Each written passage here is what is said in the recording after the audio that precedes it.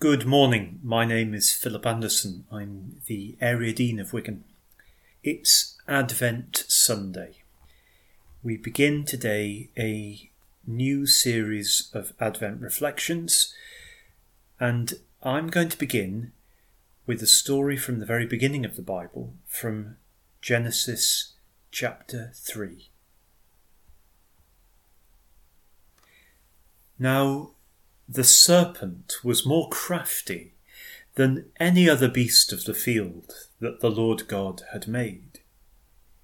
He said to the woman, "Did God actually say, 'You shall not eat of any tree in the garden'?"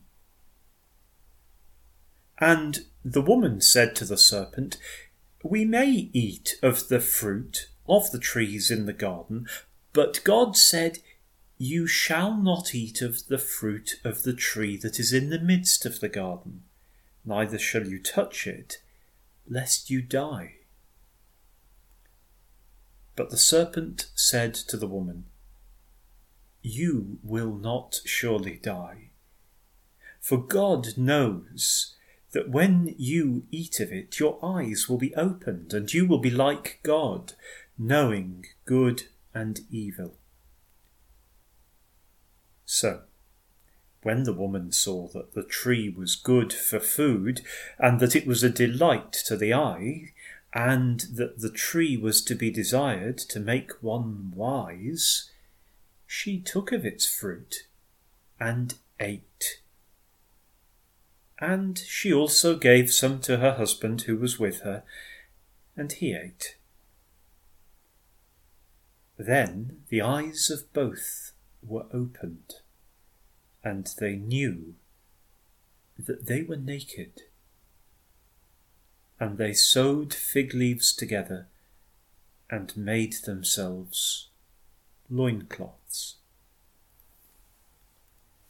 And they heard the sound of the Lord God walking in the garden in the cool of the day. And the man and his wife hid themselves from the presence of the Lord God among the trees of the garden. But the Lord God called to the man and said to him, 'Where are you?' And he said, 'I heard the sound of you in the garden, and I was afraid, because I was naked, and I hid myself.' He said, 'Who told you that you were naked? Have you eaten of the tree of which I commanded you not to eat?' The man said, 'The woman whom you gave to be with me, she gave me fruit of the tree, and I ate.' Then the Lord God said to the woman, 'What is this that you have done?' The woman said, 'The serpent deceived me, and I ate.' The Lord God said to the serpent, 'Because you have done this, cursed are you above all livestock and above all beasts of the field. On your belly you shall go, and dust you shall eat all the days of your life. I will put enmity between you and the woman, and between your offspring and her offspring. He shall bruise your head, and you shall bruise his heel.' To the woman he said, 'I will surely multiply your pain in childbearing. In pain you shall bring forth children. Your desire shall be contrary to your husband, but he shall rule over you.' And to Adam he said, 'Because you have listened to the voice of your wife and have eaten of the tree of which I commanded you, you shall not eat of it. Cursed is the ground because of you. In pain you shall eat of it all the days of your life. Thorns and thistles it shall bring forth for you, and you shall eat the plants of the field. By the sweat of your face you shall eat bread, till you return to the ground, for out of it you were taken, for you are dust, and to dust you shall return. The man called his wife's name Eve, because she was the mother of all living. And the Lord God made for Adam and for his wife garments of skins and clothed them. Then the Lord God said, Behold, the man has become like one of us in knowing good and evil. Now, lest he reach out his hand and take also of the tree of life and eat and live forever. Therefore the Lord God sent him out from the Garden of Eden to work the ground from which he was taken. He drove out the man, and at the east of the Garden of Eden he placed the cherubim and a flaming sword that turned every way to guard the way to the tree of life.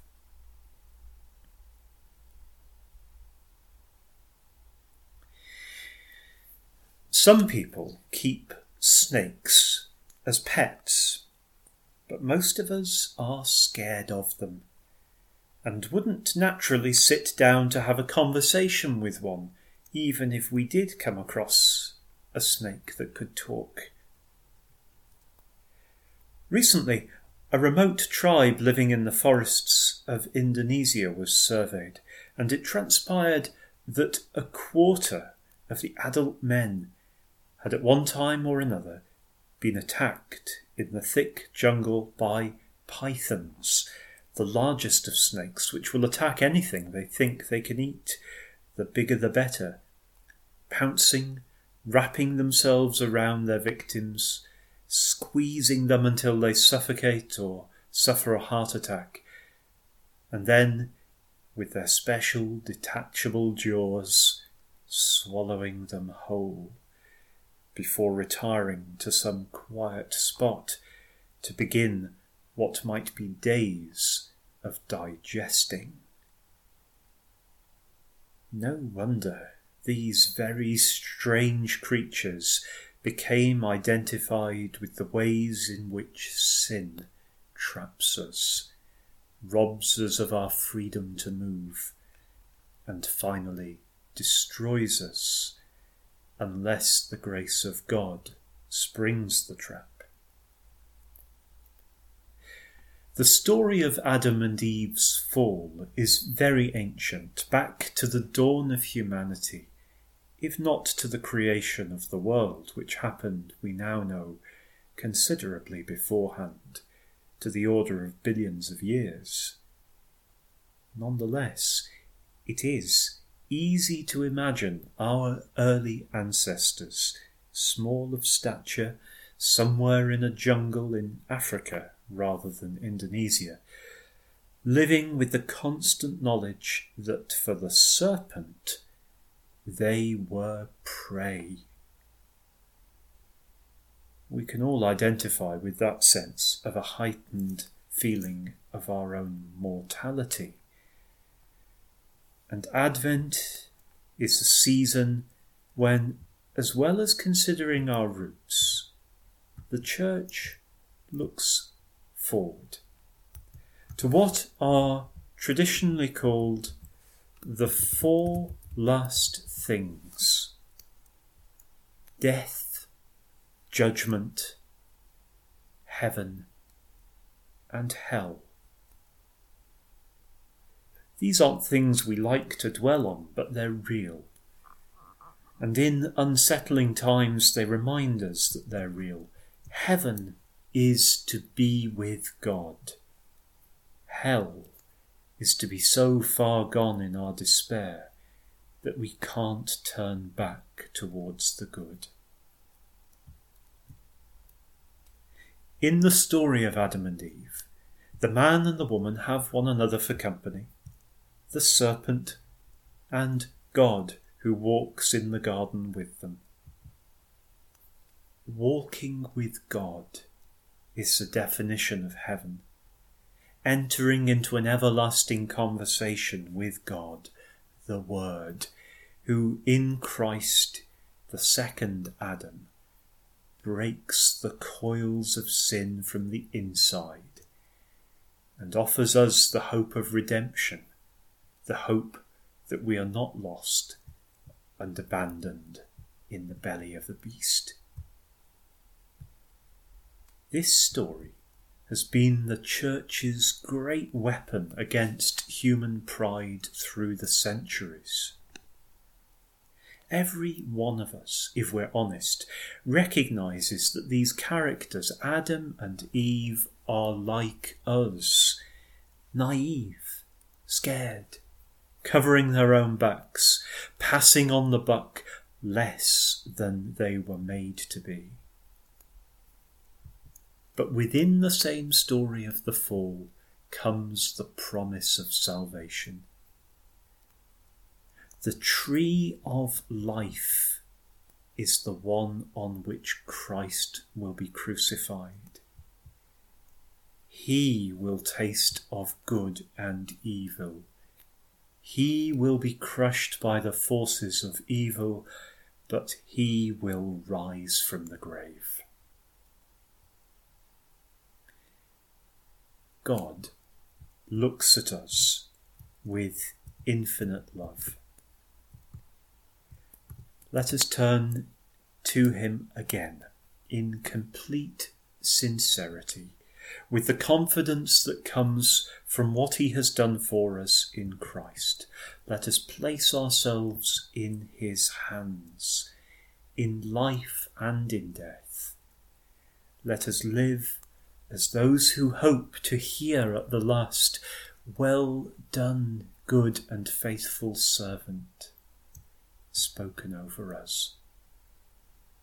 Let us pray that our story ends in heaven, paradise restored, at one with God who is good, light, beauty, forever and ever.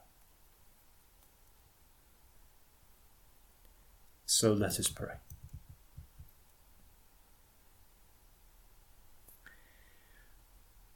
Almighty God, give us grace to cast away the works of darkness and to put on the armour of light now, in the time of this mortal life in which your Son Jesus Christ came to us in great humility, that on the last day, when he shall come again in his glorious majesty to judge the living and the dead, we may rise to the life immortal through him who is alive and reigns with you in the unity of the Holy Spirit, one God, now and forever. Amen.